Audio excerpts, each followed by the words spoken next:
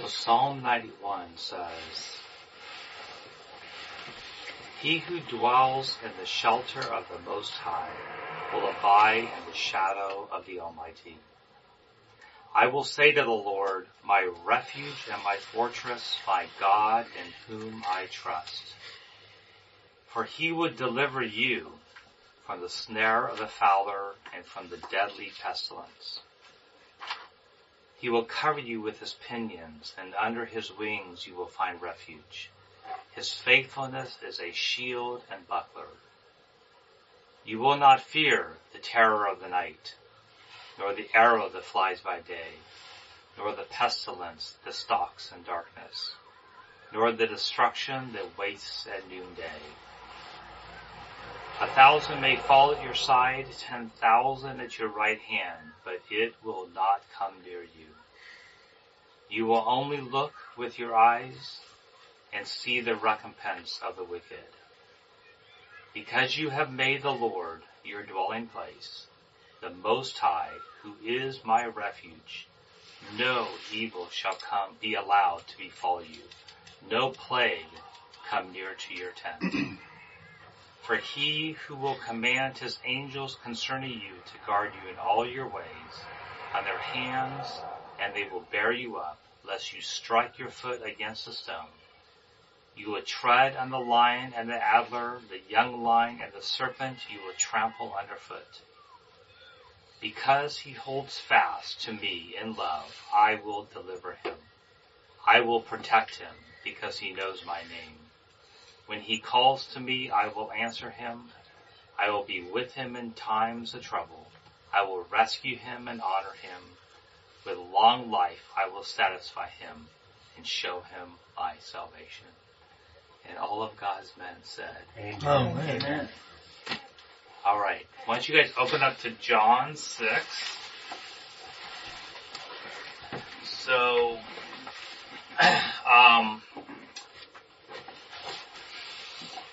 just look at, if you have our booklets, if you don't, I know some of you still need ones, I'll get those next week.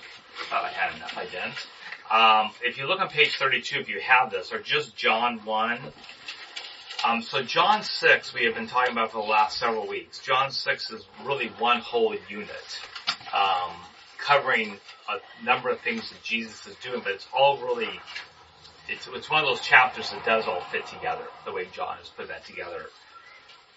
And it starts out with Jesus feeding the 5,000, one of the greatest miracles that Jesus ever did. So it starts out with that, and it says Jesus feeds the 5,000, starting in John 1.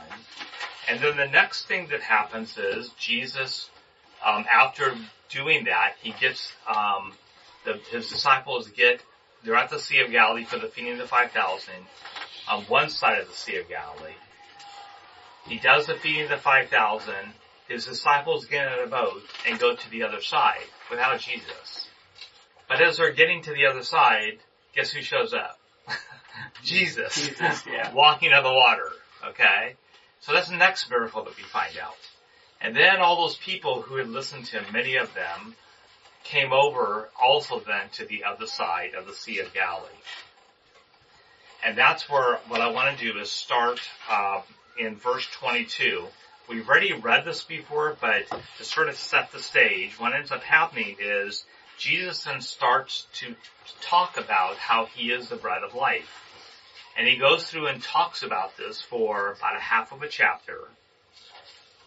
And the result of him talking about this is that his disciples respond at the end of John chapter 6, which is what ultimately we're going to look at today.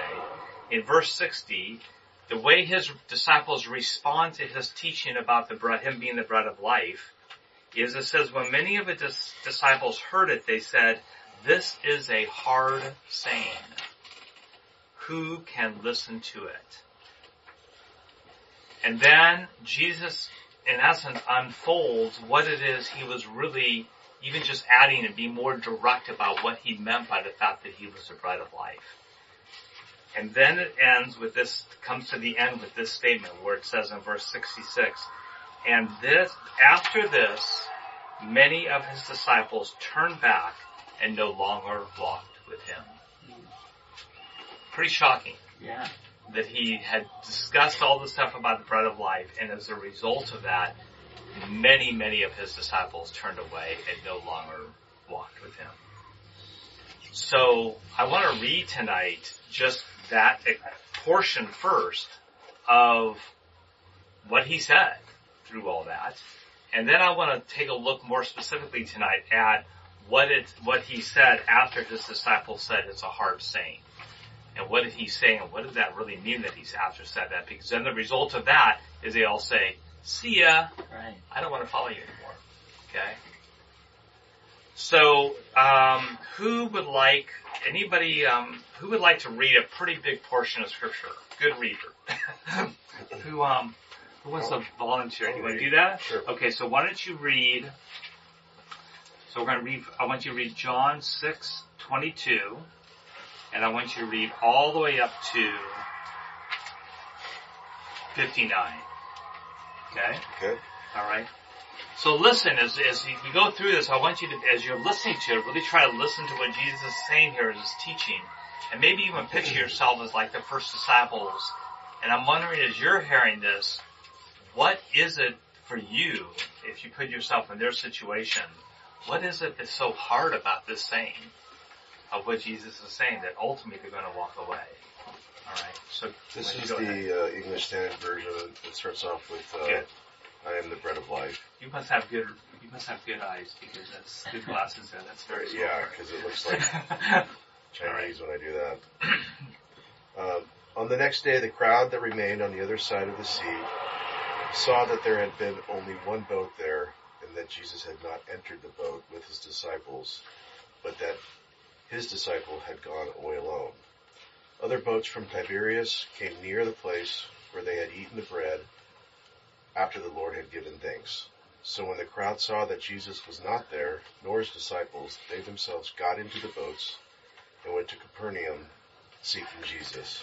When they found him on the other side of the sea, they said to him, Rabbi, when did you come here? Jesus answered them, Truly, truly, I say to you, you are seeking me, not because you saw signs, but because you ate your fill of the loaves. Do not work for the food that perishes, but for the food that endures to eternal life, which the Son of Man will give to you. For on him God the Father has set his seal. Then they said to him, What must we do to be doing the works of God? Jesus answered them, This is the work of God, that you believe in him whom he has sent.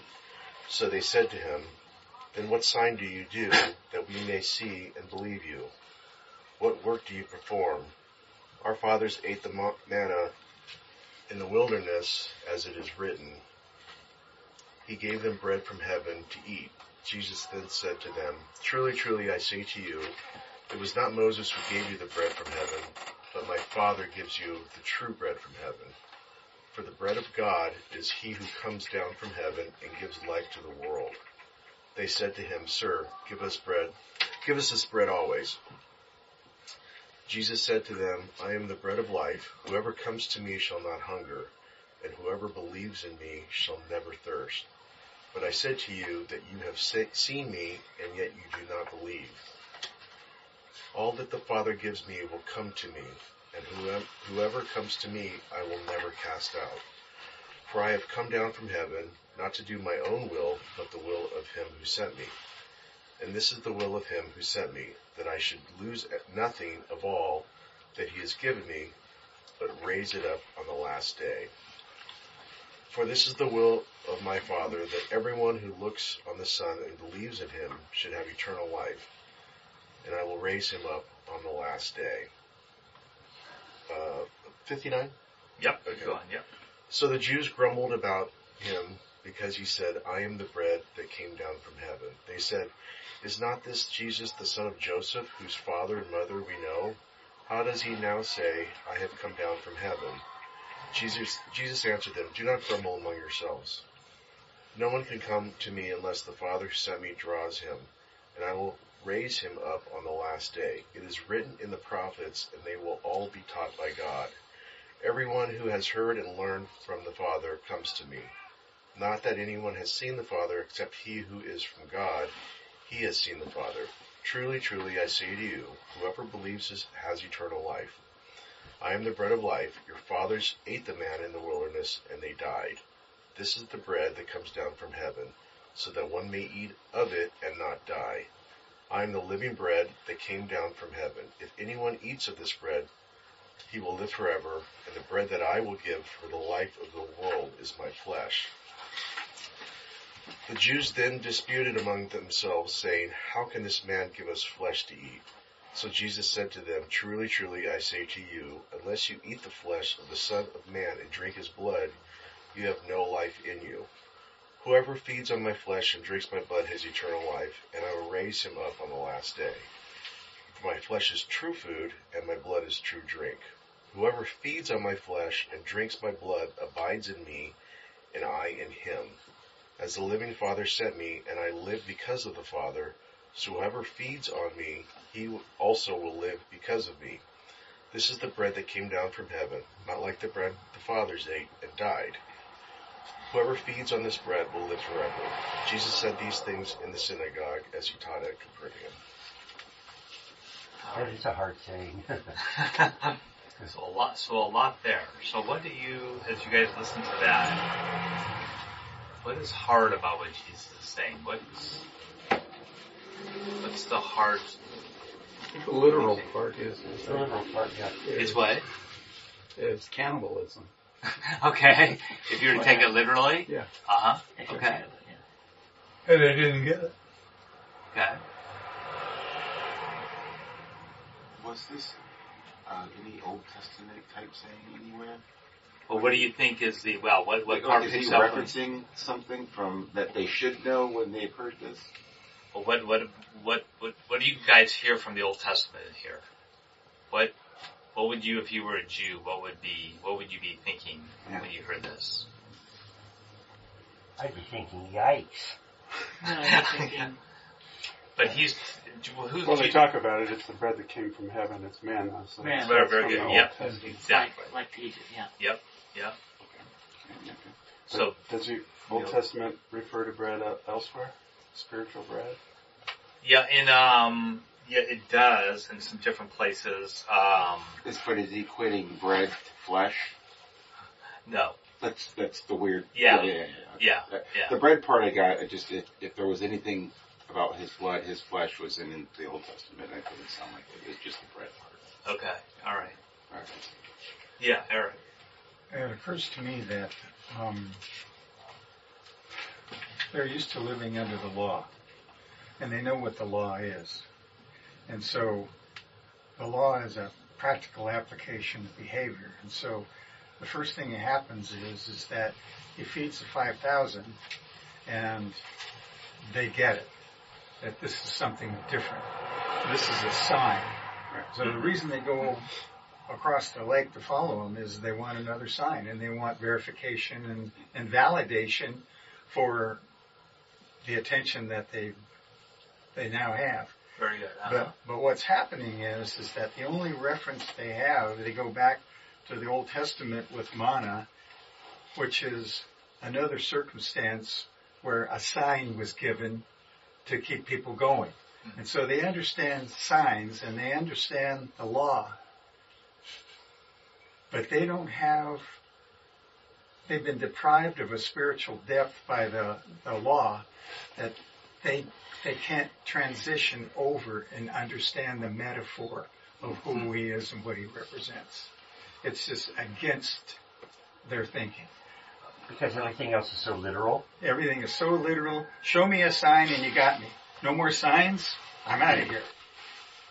And you gotta remember their education level for them to even know what the Old Testament says. That's giving them some credit, So when he starts talking in the spiritual realm, they've been taught not to go to the spiritual realm. They've been taught to learn the law and live by the law. So everything in their life is totally just practicality. This is the rules. If I do the rules, then I can be a Jew and everything is happy and I can get along with everybody else. So let's take with what you said there. So what do you think Jesus is saying is radically different from that? What is, so take what Eric just said, which I think is probably a pretty good summation of it, very good summation of it, as to how they could be viewing this. So what is Jesus saying to them? He's not saying, I'm going to go do another sign, but he's telling them something which is so different to them than what they've been used to with the law. I'm the bread. Okay. So what is he? Good. So, yeah. So I think, well, first off, he's the first one in biblical text that says he's the man. He's the first one that says I am. He's, Okay, good. And I'm trying to understand this in context of, Eric brushed on it, their education, and we talked about the way Jewish writing is. The blue boat is great, great is the blue boat. The way they do things, and, Jews are known for answering questions with questions, and just trying to, my thing is, you morons, it's a parable. Why is he not saying that? He's not being so direct. He's making them think, and I'm kind of thinking that maybe it has something to do with the culture and the way that, the thinking that they're used to knowing. Am I right? No, that's exactly what Eric did. Yeah. It's because truly I say to you, I mean, these people aren't getting it. No. But Jesus is also not saying this is a parable. I'm not talking about cannibalism. I'm just kind of curious as to why he doesn't do that. Okay. All right. He used probably just to separate the sheep from the goats. If they can't imagine, what he's really asking them to do is to absolutely be absorbed in him, to be completely his, and he's the nourishment. He knew these Jews that he was talking to were skeptics. He knew they were not, to use a word from verse 12 of verse 1 of chapter 1, they knew they were not receiving him. Correct. And and receiving and think of, eat my flesh and drink my blood, it's like you said, it's like it's a symbolism of receiving him. But why wasn't he So if I may just read, I did a couple of weeks ago we were talking about this, because we go back to chapter 1 as being the template. Mm-hmm. Good. Okay. And the first two verses kind of introduce that received word, but they need to be read. So verses 10 in chapter 1. He was in the world, this is John talking about. He was in the world, and the world was made by him, and the world knew him not. So right there he's saying he was rejected. He was not received, he was rejected. He came into his own, and his own received him not. But as many as did receive him, to them he gave power to become the sons of God, even to them that believe on his name, which were born not of blood, interesting, because we're talking about drinking his blood. We're not born of blood, nor the will of the flesh. It's talking about eating bread as his flesh, nor the will of man, but of God. So I'm injected into that. So let me read verse 13 again. Which were born not of blood, nor the will of the flesh, nor the will of man, but of God. So the ones who were born of God received him. So the ones who were born of God ate his flesh, drank his blood. Could you say then that this is a precursor to the introduction of the Holy Spirit? This is kind of like a preview. Because That's interesting, because see, the concept of the Holy Spirit is something that hasn't been introduced yet. And yet, what he's talking about is leading up to the Holy Spirit and what the Holy Spirit's all about, which separated, when that happened, it separated the Jews mightily between the early Christians who were introduced to the Holy Spirit and wanted to go that way. Then they got ostracized by the hardcore Jews because they were now going a different path and not following all just the rules. So this, to me, this is kind of like a little precursor introduction to what the Holy Spirit and the walk is really all about. But again, why does he choose to be so literal. No, he's not literal. He's actually not literal. He's actually metaphoric. Why does he right? choose? Why does he choose? But why is he not that way? He's turning off a bunch of people because, again, we have hindsight. We're reading, we're reading something. If you live this real time, again, I'm the Doubting Thomas over here. I'm going, you're freaking crazy, because, and people still today use that as, to dismiss Jesus as. Yes. I understand that. I'm just curious to know why. I'm trying to get into Jesus' head here. Why would he not be a little bit more literal? And is it because of kind of some of the things I said, the way that Jews write their writings and the way they think and so forth, their education? I don't understand that. He could have had a better audience if he didn't turn them off, and it's like he almost purposely does. Okay. Does that make sense? It's it's making sense. I don't want to answer yet. I just want to hear you say that. It's intentional. Yeah. He did it that way. Yeah. He wasn't looking to convert the masses. Which is another interesting thing I think about all the time. That wasn't never his objective. So, I don't want to go to camp. Okay, so just, David? Well, picking up on your line a little bit and putting yourself in the place of these Jews. Real time. They knew Jesus as a little boy. Mary and Joseph were his kids. He's never done anything like this before in his life. And all of a sudden, bam. And by the way, the Jews are looking for a Messiah. And they think in their mind a Messiah is somebody that's coming up that's going to be great powers, can do anything they want to do at any time they want to do it because they're all almighty. So what they're seeing in Jesus is not that. And he's turning them off by he's speaking in parables. And they want another miracle. Give them another miracle. Why are they not interested in all the masses? I don't understand it either. Yeah. But from their perspective, like Eric said a while ago, they're living this law. They're living under the rules and regulations, and they know some Messiah is coming sometime. But here's this young kid that they've grown up with. And all of a sudden, I'm the guy. Well, he says earlier on, we've talked about it, you can't be a prophet in your own town. And that's probably for that reason. But they bring that up because this is the same one that we, Yeah, but they knew who he was. They knew who he was, so. I can tell you. Right. I was living at that. They really didn't know. You're like, what are you doing? Yeah. Ken, were you gonna? Yeah, I might be reaching out a little bit. Some of you Old Testament scholars could probably help with this, but I'm not real good with that. But it seems to me like prior to the spiritual sense that in 51, he's kind of almost breaking Abraham's covenant right there. Or maybe I'm saying that wrong, but isn't he... In 51, you said? In 51, doesn't he say he's giving salvation to the world? Or am I reading that wrong? And living bread that came down from heaven. If anyone eats of this bread, I will live forever.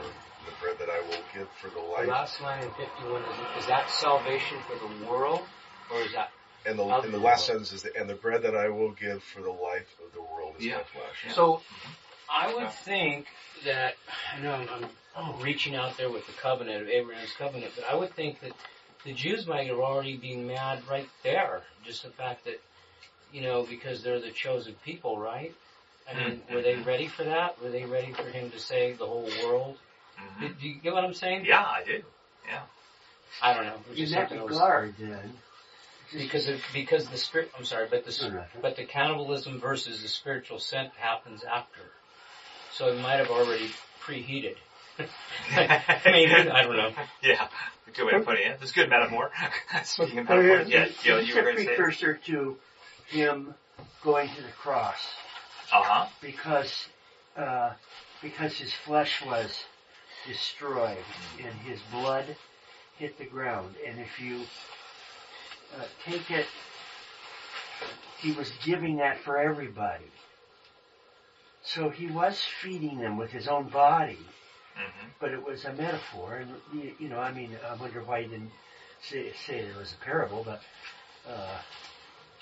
it just a precursor to what was going to happen. Yeah, and just so you know, a parable is a metaphor. A parable is an extended metaphor. Yeah. So, Was it possible? I just have a thought. Uh-huh. The world. He says, out for the world. At that point in time, they had no concept what the world was. But obviously Jesus did. But they did know that they were God's chosen people. Yeah, so but this, yeah. Their So, world was in the Middle East. Right. But, you know, you've They were got going to fall off the edge. Galileans, you've got other non-religious people. Yeah. He's basically, to what you're saying, is that they're already kind of thinking, aren't I already saved? I'm already kind of God's chosen person, and you're telling, I think that's what you're saying, you're opening it up to everybody. What's up with that? Well, and realize that he, just so you guys know, where Jesus is right now, it's very specific. He's in Capernaum.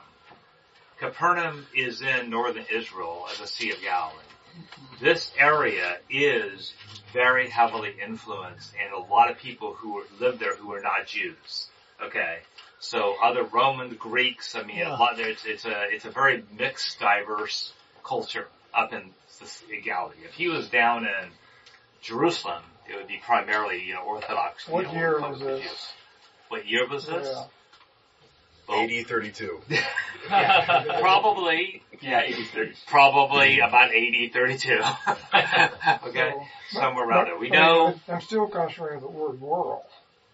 Well, because they had no idea what the world was, but maybe he was did. the Mediterranean. But I think for them, going to what he's saying, the world for them would be, for the Jews, but the world for we're the chosen race, we're the Jews, and everything else is the world. Right. Okay. Exactly. So when they hear the world in that sense, they're thinking, well, didn't you come for us? Okay. And so the world would be everything. I mean, they're seeing it around them. They're looking. They're going, there's all these other people who are not Jews. The Roman Empire at this point in time is like in the middle of its heyday. Yeah. And it extends all the way to the northern, and it's starting to reach out into, the east. But they had no idea what America was or China. No, but there's definitely, they know, Mars or Jupiter or whatever. There's more than 10,000 people in the world at this point, because the Romans alone have just completely dominated that whole area of. Well, I tend to agree with you. It seems to me that he could have done more. Yeah. I'm assuming we're getting to that. Well, but it's a good question. I'm just, yeah. Like Jeff said in the sermon, truth can be questioned. Yeah. He said that. Well, Tom, were you going to say something? Or you two? I don't know if I saw it. Okay. No. Okay. Eric, yeah. I have a statement and a question. Basically, this audience is based on skepticism. Yes. So, my question is, at that time, weren't there a lot of false prophets that came and went? Oh, that's kind of good. That pulled people aside and kind of. That's good. That's an excellent point. Well, which is a part of the reason. I mean, the Pharisees' job and the rulers here, which again is mostly called Jews. So mostly when we read the word Jews in John, as opposed to the other Gospels, he's referring to religious leaders. Okay, so. In that sense, their responsibility is to test to see whether people are really of God or not.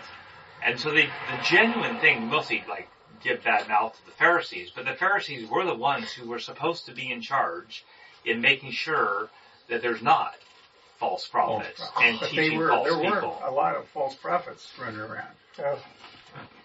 Because the false prophets basically would undermine the authority of the Sadducees and Pharisees, and they couldn't put up with that. And what is Jesus doing? Well, he just performed a couple miracles, and now there's a distraction. Yeah. Okay.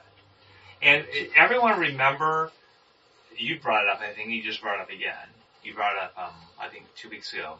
I think you did. We don't hear the force of when Jesus is talking and he says, I am. It's not even saying the bread of life that makes him go, what are you talking about? When he says, I am, he is using a phrase that says, Yahweh. Right. He's using a phrase that says, I am the God of the Old Testament. I am equal to God. I am God. And he's saying I have this relationship with the Father, And what's he saying the Father is doing? He's saying the Father is, you guys are, you don't understand unless the Father's drawing you. I mean, it's pretty radical too. It's like, whoa, and somehow you know this Jesus? So he's speaking with a lot of authority that would cause the Jews to just go, what the frick are you talking about? And no other spiritual leader has ever done that before. So. Yeah, not saying I am like that, yeah. Right. Does he equate, trying to put it all together, like a spiritual, physical element where, because he keeps on saying he's the bread of life, he's the bread of life, and then he's saying, if you knew God in manna, but all that comes from heaven, but comes from God. Right. So the bread in the Old Testament came from God. Who is he saying now has come from God? Himself. Right. Right. And so, but he's saying the bread and the metaphor is like a spiritual metaphor of manna. Coming from, I come from God, but you're not seeing it because if you knew, because if he would, then he draws the men. He would have drawn you. You would have seen it. Right. All this time, you guys saying I'm the bread of life, and then using a spiritual metaphor for eat my flesh. Yeah. So when he's saying he is the bread of life, as opposed to in Moses' day, it's what the manna came to because they were hungry, right? The only way they were going to survive and have life was to eat the manna. And that manna came from heaven. Now Jesus is saying, guess what? To have real life, eternal life, you now need to eat me. Right. But that's spiritual life. Yeah. Not physical life. Right. Right.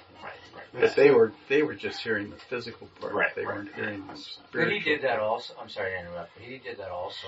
Remember with Nicodemus and when he talked about coming out of the womb. In fact, some of this echoes his conversation with Nicodemus. Yeah. Okay. But we're falling back continually.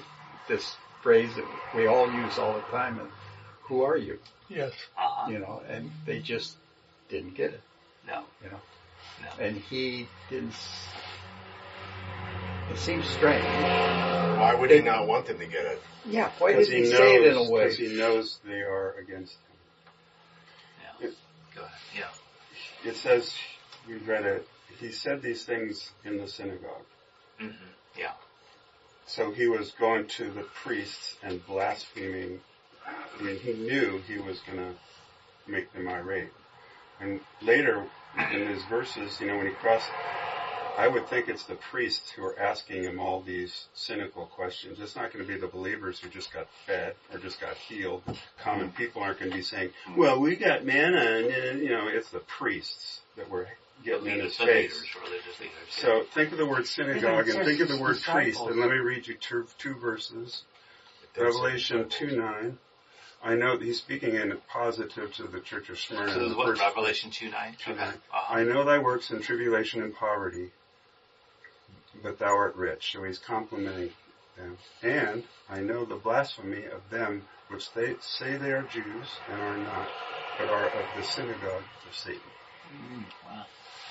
So he just spoke in the synagogue, telling them, I'm the bread, eat my body, eat my bread. He knew he was blowing these people away. He was making them irate, and he knew they were, for lack of a better word, doomed. They weren't going to come. He knew that. The whole theme of this, what we're read in 6 is, receive me. You're going to receive me? These guys weren't receiving it. And you think, well, that's kind of hardball for Jesus to say that. And in chapter 3, verse 9, behold, I will make them of the synagogue of Satan, which say they are Jews and are not, but do lie. Behold, I will make them to come and worship before thy feet, and to know that I have loved thee. Right.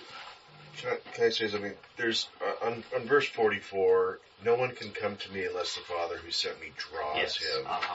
So we're all, through grace of God. Everybody, I think the argument is everybody at some point in their life is drawn to him, whether they listen or not is another story. Is that right? So, Right. so we have supposedly we have free will, which I believe that. Yeah. So, and he says there in 44, whoever is drawn to him. You're drawn. God chooses to be drawn to him, right? It's not because nobody's running to God. Am I right? Yeah. So you have to be somewhere along the line. Your morality through which I believe is rooted ultimately in God, and whether you're listening to that or not, it's kind of what this is all about. You're just not. You're going to hell. I think it's our continual paradox between free will versus predestination. Well, you definitely have that tension here. Yeah, sure. Yeah. And So we don't have a good answer to that. right. Yeah. So I want us to move on because what ends up happening is, so you guys all really good discussion. So the result of all this, if you look at verse 60, was that many of the disciples heard what we all just heard. They probably had some of these type of discussions, okay? And they said, this is a hard saying. And actually that word hard means this is very difficult. This is a harsh saying. This is very difficult, not just for us to understand, but we don't even get what we're supposed to be doing with this. Okay, so, and then they say, who can listen to it? But Jesus, knowing in himself that his disciples were grumbling about this, said to them, so this is now Jesus' response, do not take offense at this. No, do you take offense? Do you take offense at this? Thank you. Do you take offense at this? And by the way, the word offense means falling away or unbelief. In other words, are you going to come to a point of unbelief? Are you not believing what I'm saying? Is really what he says with the Greek word here. Then, what if you were to see the Son of Man ascending to where he was before? And then Jesus says, it is the Spirit who gives life. The flesh is no help at all. The words that I have spoken to you are spirit and life. But there are some of you who do not believe. For Jesus knew from the beginning who those were who did not believe and who it was who would betray him. And he said, this is why I told you these things, that no one can come to me unless it is granted him by the Father. Okay. And then it says, after this, many of the disciples turned back and no longer walked with him. So Jesus said to the 12, do you want to go away as well? Can you imagine all these people exiting? So he says to the apostles, do you want to go too? And Simon Peter, as we all know, Simon Peter is not without words. He says, Lord, to whom shall we go? You have the words of eternal life, and we have believed and have come to know that you are the Holy One of God. Jesus answers Peter and says, did I not choose you, the 12, and yet one of you is of the devil? Goes back to what you just said about Satan. So here now we see Satan coming into this. He spoke of Judas, the son of Simon Iscariot, for he, one of the 12, was going to betray him. So Jesus is even saying now, even one of my closest people is going to betray me, ultimately. But I want to go back to what you had said, okay? So what's happening here is Jesus is taking all the metaphor that he talked about, and he's now answering the question literally. So he had talked about who he was metaphorically, I'm the bread of life. But what Jesus does here, he says in just a couple sentences, here's the point. I'm not going to beat around the bush. I'm not going to give you a metaphor. I'm going to just tell you what it is I've been trying to tell you in everything we just read before. Okay, got that? So this is what Jesus says. It's like the literal, this is what he means by what he said, which is verse 63. It is the Spirit who gives life. The flesh is no help at all. The words I have spoken to you are spirit and life. So of all the things Jesus just said, ultimately now he's saying, now I'm going to just not beat around the bush. I'm going to tell you, and you picked it up, Eric. which is this is in part has something to do with the Spirit. Alright? So now Jesus is saying, it is the Spirit who gives life. Because what was he talking about with the bread of life? Bread of life. Hear that? Life, life, bread of life. Bread of life, bread of life, bread of life. I'm the one who's giving you life. And now he says, what gives life? What gives life? The Spirit. Who gives life. The flesh is no help at all. But now I want you to listen to this statement. The words I have spoken to you, all through everything we're reading about in John so far, Jesus keeps talking about the words. What are the words supposed to do that Jesus speaks? What's the effect of those words? What should the effect of those words be? What does he keep saying about the words he's saying? What should they do? Transformative. They should be transformative. What should then right? So what should be the result? When people hear the words of Jesus, they should what? Bring them to belief. Believe. Receive. And which is what? What? Pistis. Okay? Receive the word too. Exactly. The word from the first. Right. So Jesus has been constantly saying these words, where do the words come from that Jesus speaks? They come from the Father. And he keeps saying, these words I speak to you, and the result is, are people going to believe? And have life. Right. Or are they not? It just comes down to just right down the middle. Are you going to respond and believe? Precursor to the Holy Spirit. Exactly. Okay. So when you hear that, what do you guys, when you hear Jesus say like literally, the Spirit who gives life, the flesh is no help at all, the words I have spoken to you are spirit and life. Think of what Jesus is saying there. Well, why is he only now saying this to the 12? He's already pissed off everybody else. Yeah. Why didn't he do that to the masses? He just said, I know those who are mine. Yeah. He knew he would piss them off. Those guys were doomed before he opened his mouth. Well, what he said kind of solved my problem. Well, okay. I didn't know who they were talking to. Now he explained who they were. Along with what Eric said. If you truly believe we are born with free will, we're basically saying people are predestined in God's mind. And I know there's a time-space continuum that doesn't apply to God. He knows everything. So it's like... There's a word for it. If you can hold two contrary thoughts in your mind at once, there's a word for it. But paradox. Chuck Smith explained what we're talking about really simply so people like me. When you're going to the gate, it says, knock and the door will be open to you. You knock and you go in and you're in heaven, and you look back at the same door, and above the lintel it says, you did not choose me, I chose you. Two different concepts blended. Yeah. Yeah, which is again the tension, not to get into the predestination of it. In fact, for the Jews, they didn't wrestle with that as much as we do. I mean, both these concepts are hand in hand. We don't get it. God has chosen us, and God chooses us. Somehow He's done that from the beginning, but also we have free will, and we have to choose. All right. So, what, in a sense, I want to say what Jesus is doing when here He speaks.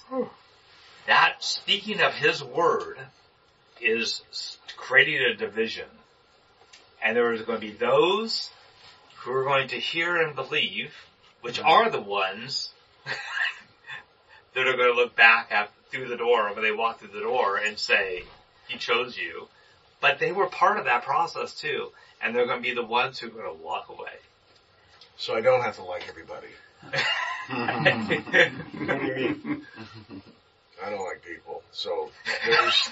I say that. I say that no problem. How's that relate? I'm just saying, it's that there's we're supposed to love everybody,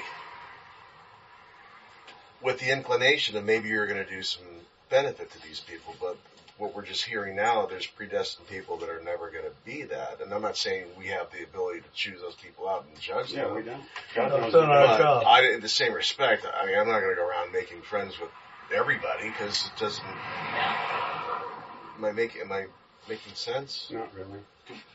No, not really. I mean, what's friendship got to do with it? We're serving people with love and kindness. We don't necessarily have to like them, but we do have to love them. And and so we can love them and not like what they do. But in terms of predestination, that's too complex an issue for us poor little people, and that is such a controversial. But God is respecting us in these verses by revealing this mystery to us. Right. He's saying, God has all this in His mind.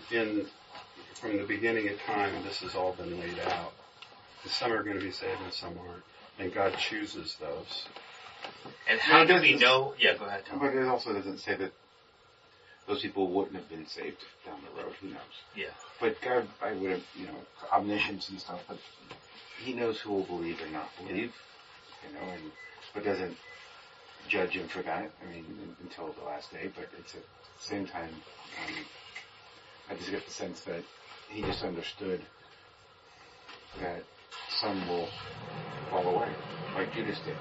Like He knew all along Judas was, He's been saying it all along, that there's one in here that's the devil, and so He does see those things. Greg was kind of harping on this verse a minute ago, and it kind of deals with what we're talking about. It's just, again, it's a mystery. But if you equate spirit and the spirit world with mystery, how do we understand that? Well, we really don't. But, this is Jesus talking, and He's opening up a realm that's really beautiful, and it's mysterious. It is the spirit that quickeneth. The flesh profiteth nothing. So these people who are listening in the flesh, it's the spirit that quickeneth. So the people out there that have their spirits vulnerable, open-minded. Okay, and then it goes on. The words that I speak to you, they are spirit. So He's saying, you want to have the mystery revealed? My words reveal the mystery of the Spirit. The words that I speak unto you, they are spirit, and they are life. So what is that? Yeah. So you guys hear that? I want you to hear that. You gotta hear Jesus here. The words I speak to you are spirit, they are life. Yes. Okay. So I'm going to go back to what you just said. I'm not exactly sure if I got what you said either as far as with other people there. But what is the way we know whether someone's called? Whether someone is called by the Father? What's our responsibility with that? What's our responsibility to everybody else in the world that we meet, ultimately? How do we participate in knowing whether those are ones that God has called or they have not? How do we do that? I'm just wrestling with the fact that, obviously God or Jesus, we're supposed to love everybody. Yeah, there's a whole. I'm fixated on this. I need to get it. That's way down the line. But He lets a lot of people go. This is part back to why is He speaking in parables? And he just pissed off a lot of people. And if we're supposed to, what does it mean to love everybody? If He knows, obviously, salvation and eternal life, He's letting these people go. That doesn't sound like love to me. Well, right. So I want to go back to ask a question. He's not actually talking about love here. Okay. He's talking about who? He's talking about Himself. And He's saying, I am the one who's come to give this world life. Okay. And He speaks into the world the words that He says. And those words end up creating a division. There are going to be those, we see this all through John, there are going to be those who are going to hear that word and they're going to believe. Alright? And there's going to be those who are going to turn away. And we don't understand that process here. Yeah. But notice that what Jesus says there is, it's His words that are going to make that decision point. I think His words bring that spirit of life. Yeah. Go ahead. Oh, I'm just thinking, I keep hearing you saying something. I feel like what you're saying, and I kind of understand a little bit, is that you're thinking maybe that you see Jesus in a different light at this time. Like he's different in the sense, like, why is Jesus like this? But then at Damascus, he runs right in and he saves Paul, and Paul preaches to the Philippians and tells them that, it's not about circumcision, it's about the grace of God. You're seeing Jesus in a different way right now. Why can't he just be that person who speaks in parables and love everybody and not make people mad? Is that kind of what I'm... Yeah, it is. I don't want to fixate on it. Obviously he has the ability to save everybody, yet he doesn't. Well, you're fixated on love, that's fine. If he saved everybody, love would have no meaning. Yeah. I totally get it. Mm-hmm. I understand that. It is somewhat, or not somewhat. This is on my list of questions. It's a meritocracy. Yeah. But isn't this whole thing about, in this, what we're talking about, is a choice of life and death? It is. I mean, in 851 or something, he talks about death again. I mean, it's basically, you either live or you die. Not physically. Right. But the spirit, right? So what is it that determines whether you live or die? What is Jesus saying here in 663? What is going to determine whether you live or die? You believe. Whether you believe. Yeah. And what is it that you believe? What are you believing? But he's God. The Word. Right. You're believing what he says, which is he is saying he is God, yes. But you're believing him. You're putting your faith, your pistis in him. And that happens through his speech, his words. Okay? When his words are spoken into the world, that is what creates belief. Tom went through this over and over again as we were going through John. Where does it talk about this, about what words do? Romans 10. What does it say in Romans 10? Do you remember the talk? Romans 10:9. Yeah, what does it say? If you believe in your heart that Jesus is Lord and confess with your mouth that God raised him from the dead, you shall be saved. Yeah. That's Martin Luther's whole basis of his whole thing. That's, Right? Yeah.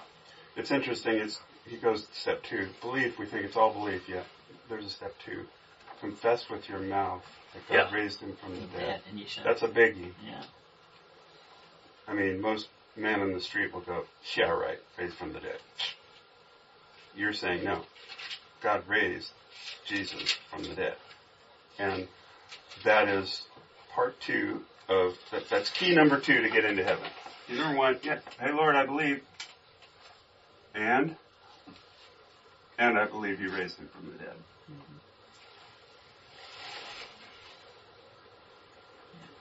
But more to the point, Proverbs 3:5. Trust in the Lord with all of your heart, and lean not on your own understanding. In all your ways acknowledge him, and he will direct your path. Right on. And there's another verse that I've bumped into lately that Our speaks understanding about is not this, necessary. and that is, we must, it's kind of a get into heaven must, accept the free gift of the remission of sin. So In other words, it's a work. You say, what can I do to get it? You accept the gift.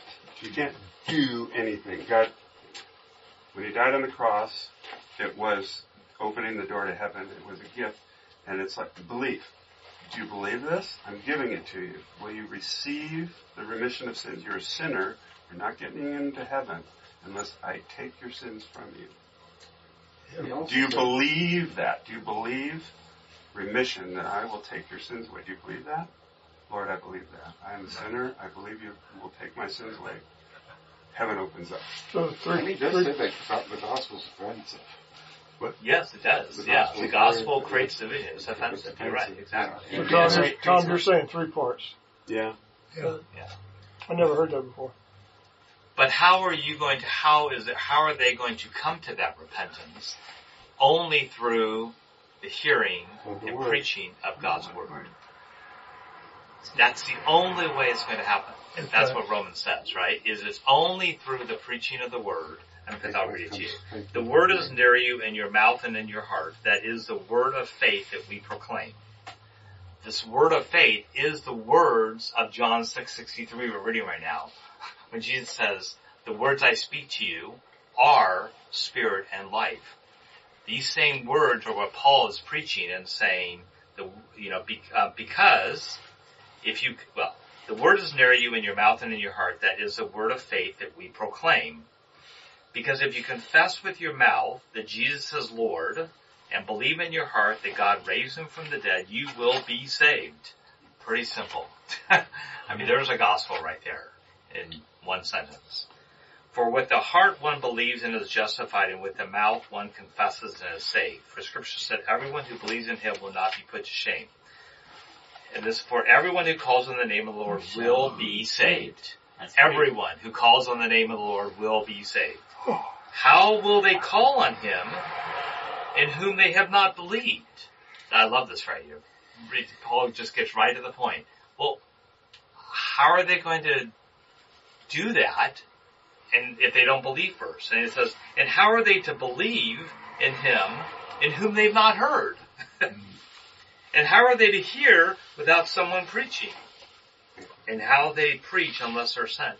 Ultimately, if the word is not preached and the word is not heard, people cannot believe. They have to know who Jesus is. Right. And the only way they're going to know who Jesus is if they what he did hear it. And how are they going to hear it unless someone preaches and tells them exactly? All right. Does that make sense? So that's all part of what we're doing with John, right? Is we can all sit up here and we all believe. And we were reading earlier in chapter 6, this is verse 28. And remember, these are the skeptics that are saying this. And they said unto him, what shall we do that we might work the works of God? In other words, I would paraphrase and say, what work need I do to get into heaven? Yeah. But let's just say what it is. What shall we do that we might work the works of God? Jesus answered and said, this is the work of God. There's one work. Yeah. Believe in him whom God has sent. Yeah. That's it. So that's another, I mean, if you want to put, how do I get into heaven? You want to do one step? Believe on him whom he has sent. Believe in Jesus, and when you believe that he was sent, you're believing that God sent him, so you're getting the whole God-Jesus relationship. I believe Jesus was sent by God. Jesus is saying right here, you do that, and you've done the work. That's right. I get a sense of that even it's pretty simple. The Pharisees, it's actually too simple. The Pharisees wanted to see, just as much as the crowd wanted to see some sign, some wonder or something. Because you're only coming and following me because we have food here or we've done something with the loaves. So you're just trying to, you're not really trying to believe. You just want a sign. And I'm saying, I am the bread. Then he goes on into this place. But I get what you're saying. Like, well, if he's all loving, all caring, all knowing, everything that we're supposed to exemplify. Gosh, why would he make it so hard to see? And then, these guys are falling away and these guys believed. Whether they were chosen to believe and all that stuff was a theological thing. But yeah, I understand completely where, that's a mystery that we just don't know. It isn't rocket science. The argument we're kind of yakking here, and it's important, and it's befuddled me a lot, is how could a good God, how could a God of love shove all these people, the majority of people aside? By the way, just how could changing your message just a little bit, just it's a parable. Why doesn't he say that, Let me finish. How could a God of love do this horrible thing of sending all these people to hell? So, when I'm saying that, I'm putting myself on a proud pedestal, saying, I know what love is. I know what good values are and good morality, and I have virtue above God's virtue. I'm saying, God, you're unfair. I know better than you do how to run things. It's prideful. It's prideful to say, how could you do this to these people? God, I mean, you read the book of Job, and God's going, excuse me, are you talking back to me? I You know who I am? You do. You know who I am? Yeah. I get it. I guess, when you're an aspirational Christian and you're trying to do all these good works, you're supposed to, you hear you're supposed to love everybody, and it's a little. I'm with you. I don't You like know what I'm loving saying? everybody. That's not me. I mean, I use my blinker and I put my shopping cart back. That's, and I'll be nice to you, but I ain't gonna, sit there and love you. It's just, and this is kind of telling me that I don't have to. How are you doing? Well, what all? Yeah. Oh, okay. I mean, started to worry about you. Ultimately, what is the greatest love? And I think this is what you get. I mean, it's bringing up a good subject again. We say love all the time. Yeah. It gets to be this very whatever. What I'm saying is, what is Jesus telling us to do here? What is Paul saying to do? What is the greatest love we can do for another? What is the greatest love Lay down your life for another. Yeah. No. What is the greatest love we can do for another? Love it. Well, exemplify me. What are you going to say? Lay down our life. Lay down our life, okay. Yeah. But how can we do that for all the people we meet here on Laguna Beach? Put them before our own self-interest. And, okay. Share the gospel with them. Yes. Yeah, now we're talking. Right? Because you can love them all day. I'm going to be a little facetious. Well, I'm actually being truthful. I can go up to them and I can give them money and I can do all these things and I can even, in a sense, be careful here. I can say lay down my life for them. I could even do that. But if they are not a believer, okay, that is not going to bring them to Christ. There's only one way, and you read it, there's only one way in which people come to Christ. They have to hear the Word of God. They have to hear the gospel. Mm-hmm. They have to hear the words of Jesus. He says in John 6:63, my words are the ones that bring you life. We are the ones now who take this word and bring life to others. True. And the only way that's going to happen is if we take the word and we, let's call it preach it. And I'm not saying preach in the sense of what you traditionally do, but we have to share it with someone else. We can love someone all day, but if they're not a believer and we don't tell them Jesus is Lord, then they can never come. The greatest love we can do is to tell them Jesus is Lord, believe. Yeah. Exactly. Well, you say that, but that's kind of a,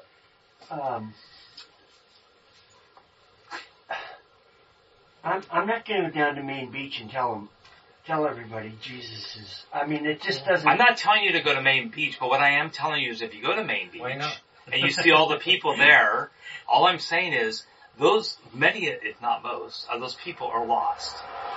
Okay? They don't know Jesus. And they don't know that He's Lord. They don't know that He is a Savior. They don't know that He died for their sins. They don't know who He is. That's what Jesus is doing, is revealing Himself here and saying the only way you're going to know me, guess what, guys? We're the only ones that can tell others. They're not going to hear it. Okay? So I'm not saying you should necessarily go to Main Beach right now. I just have a difficult time. This might help you. Pardon? This might help you. Okay. Right at the beginning, when we first started in John. Yeah. I think it was you. Might have been somebody. You challenged us just to speak of Christ in our normal daily talk. Exactly. Yeah. Not going to Main Beach and starting with a towel, this person on a towel, and then what was Campus Crusade used to do that. Right. So Well, that's been my challenge since we started this. I have something I do that you guys don't know about. Started before COVID, actually. I do a lot of gardening, and the way I've always gardened or started my garden is I take a big pot and sprinkle seeds in it that I want, and wait for things to come up, and then I transplant them into 6-packs, Where the tree farmer does. and eventually wind up developing a garden. But when you sprinkle, reach in and get some lettuce seed and sprinkle it around, well, one pinch will have 50 to 100 seeds in it.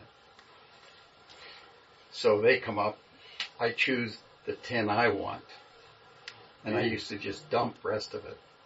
But one day I said to myself, I need to find some way to get rid of these to somebody else that wants to garden. So I went on Next Door Neighbor and just sent a message out.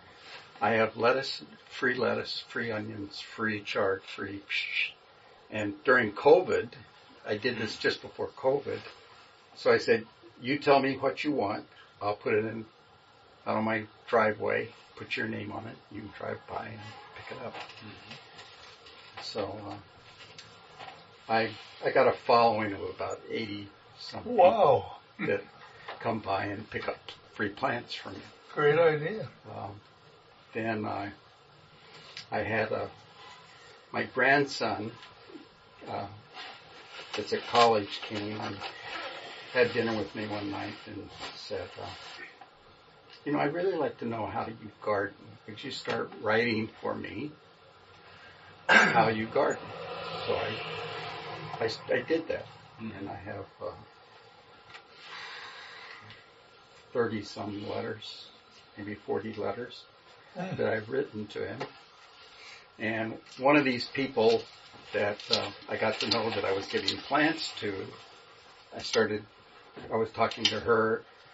I shared some of those letters with her. She told somebody else.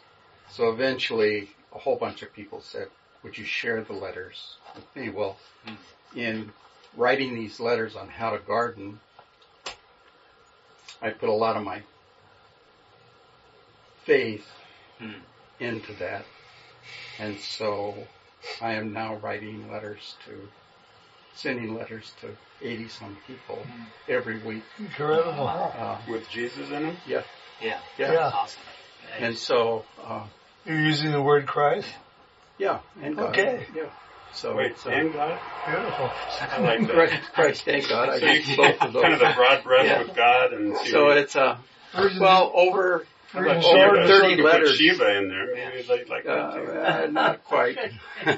But And with see, yeah, 29 letters, Right. Congratulations. they'll get an man. idea. And that's Big where idea. we started. I guess that's where I'm going to go back to say, we have something Yes. that we can is give. what brings spirit and life. But what I found It is that Yeah. of Good the, example. I gave the people Yeah, an very good option. I example. said, people have asked me for these letters, so I'm sending them out, and I'm sending you letter number 1. And if you don't want any more letters like this, just let me know, and I'll take your name off the list. Yeah. So Right. it's nobody wrote What's back, the name of it? Right. and I'm sure there's a lot of that are not where I am spiritually. So it's been interesting this past year. Very. Can I do a PS on love? Yes, and then we'll close. Yeah. We're back to that. No, because it helped me as well. I was saying, do we know what love is? And are we defining it the way God does? How does He look on that? And the scripture that just popped into mind was, there's no greater love than this, that a man would give his life for his friends. So you think you have this concept of love, and it's a good one. Like, I'm going to be nice to the guy at the market. I'm going to love this person I don't like. That's your concept of love that you kind of got from the Bible. God's concept is like way above that. His concept of love is, I died for you. I'm God. I humiliated myself. I took on your sin, and I died for you. And if we just believe that He did that, we'd be in heaven. All the people in the world, whomsoever, the Bible says. So it's not like He's a Grinch. He's so beautifully loving and so beyond our conception. If we just go with that and let Him sort out I don't know. Calvinism and predestination. You know? That helps me. Because God desires how many to be saved? Everybody. Everybody. But I get it. Again, why the parables? You know, why not be a little more literal? That's, we can start that one. Yeah. We'll ask Jesus that someday. That's on my list. That's on my list. Yeah. Okay. One more sentence. Okay. Yeah. So there's a lot of grumbling going on from his disciples. Or I think you meant from us. And he says, do you take offense at this? So he's setting them up. Yeah. And he says, then what if you were to see the Son of Man ascending to where he was before? That's right. He's saying, you ain't seen it's nothing almost yet. in frustration, saying, is that what it's going to take for you guys to finally get it? And it does, isn't it? He goes to the cross. Mm-hmm. And they wouldn't believe it anyway. And what do? Then they all leave, including all 12 disciples. I mean, then they all scatter, right? No one follows them to the cross. But they hadn't seen him raised from the dead yet. Right, exactly. Right. Yeah. May I piggyback that real quick before we close out? So that, as I was reading that, I was thinking of Acts 1:8, where that's what they were expecting. The disciples, they're all expecting them bringing the kingdom. That's kind of where you're tripped up on this, because you're like going, Lord, why don't you just tell it the way it is? You're all over the map. You're talking about eating your flesh, drinking the blood. What kind of weird crap is that? And that's probably what the 5,000 were thinking. And we don't know how many of those disciples they're warped, because when it's all said and done, he shows himself back as a resurrected Christ to 500 people, right? Yeah. But in Acts 1:8, he's getting ready to ascend to heaven, and the disciples are going, hey, where are you going? We're expecting the kingdom to come in. And he goes, it's none of your business. You're going to receive the Spirit, which is what you said, because I really like what you said. That I believe this is a precursor of the Spirit, because he says you're going to receive the Spirit, and you will be my witnesses in Jerusalem, all of Judea, Samaria, where you don't want to go, and then all of the ends of the earth, right? So there's no plan B, is what he's saying. And we get tripped up because of this predestination thing, but it's odd that in Romans 8 it says he called, he predestined, he glorifies, and then in Romans 10 you read all the way and you stopped, if you want to go on all the way to 17, he says, faith comes from hearing, and hearing by the word of Christ, right? Yeah, I wanted to get to that. We didn't get to that. There's no plan B. Right. So somehow we have to figure out how to love enough to get out of our comfort zone. And the truth of the matter is 85% of Christians don't share their faith. And I'll give you a little test, and I don't want you to raise your hand. Did you all share the gospel last week? Did you share it last month? Did you share it last quarter? How many times did you share it this year? And if you really check yourself, I'm talking about with words, by the way, not with love, because there's a bunch of Mormons out there and there's a bunch of Jehovah's Witnesses that love really, really well. Because they're earning their way to heaven, right? So they gotta love well. We're doomed to Scripture, and we need to let other people know that this Word of God, He gave it to us. It's a love letter. Yeah. So I love your challenge, by the way. I get it, man. I'm thinking, real time. These people are hearing this stuff. We've got hindsight, which is this, and it could just be, explain a little bit more clearly. Yeah. And if the intention is to let everybody into heaven, it's just, I'm just trying to understand why he wouldn't try to do that. Yeah. There's one verse that says we see in a mirror dimly. And one day we'll see clearly like he does, and he's going to give us, I think he's going to give us the other 90% of our brain. Well, it's on my list. All right, yes, Eric. Using what Dale mentioned about his gardening and the seeds, that once we become Christians, we're a changed person. New creation. And we have a new countenance. And the new countenance is the seed that people can see in us. That's our opportunity for them to trust us and to see something in us that they don't have. That's the seed that gets planted that gives you the opportunity to grow the seed. That's sweet. And using your blanker would help too. One of the things that keeps coming up for me all the time. I'm sort of a pragmatic kind of a guy. And they just say they went across the sea. Well, that's 8 miles. At some parts. It is. You know? Yeah. And to go from Capernaum to Tiberias is another, it's an 8-mile walk. And these guys that travel from Jerusalem to Turkey to Rome to, you know, what was the means of transportation was either getting in some boat, which they didn't have great boats, or walk, you know. And I've never walked from a distance from Jerusalem to Where are you going? Rome. I don't get it. It amazes me that these guys travel around so much. Yeah. And they just say, you know, we went to Rome. You know, and you go, really? You know, Took a while. They're in Jerusalem, or they're at some place. So what's the scripture? How blessed are the feet that... My friend, really? Yeah, it is. It is. You're right. He doesn't care if you're a Olympic runner. You know, how blessed are your feet? You're a great athlete. No, you know, God cares if you're spreading the gospel. Yeah. How blessed are your feet? Yeah, I don't know. The Bring's good. Well, it's like Ken. He does his hikes up through the Sierras and you know, up the mountain tops and back down. It's a big deal to I walk. hope you guys feel the same I do, but it doesn't get any better than this tonight.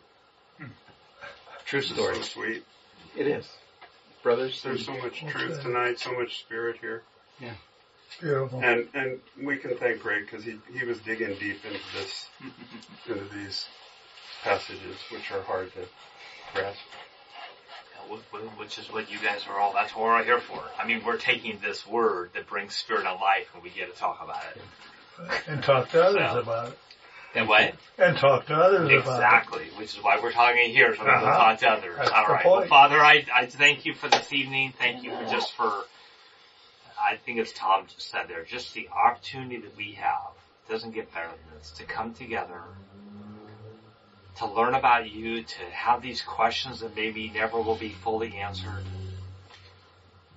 But Lord, we thank you that you have drawn us, that we have heard that word and that we believe.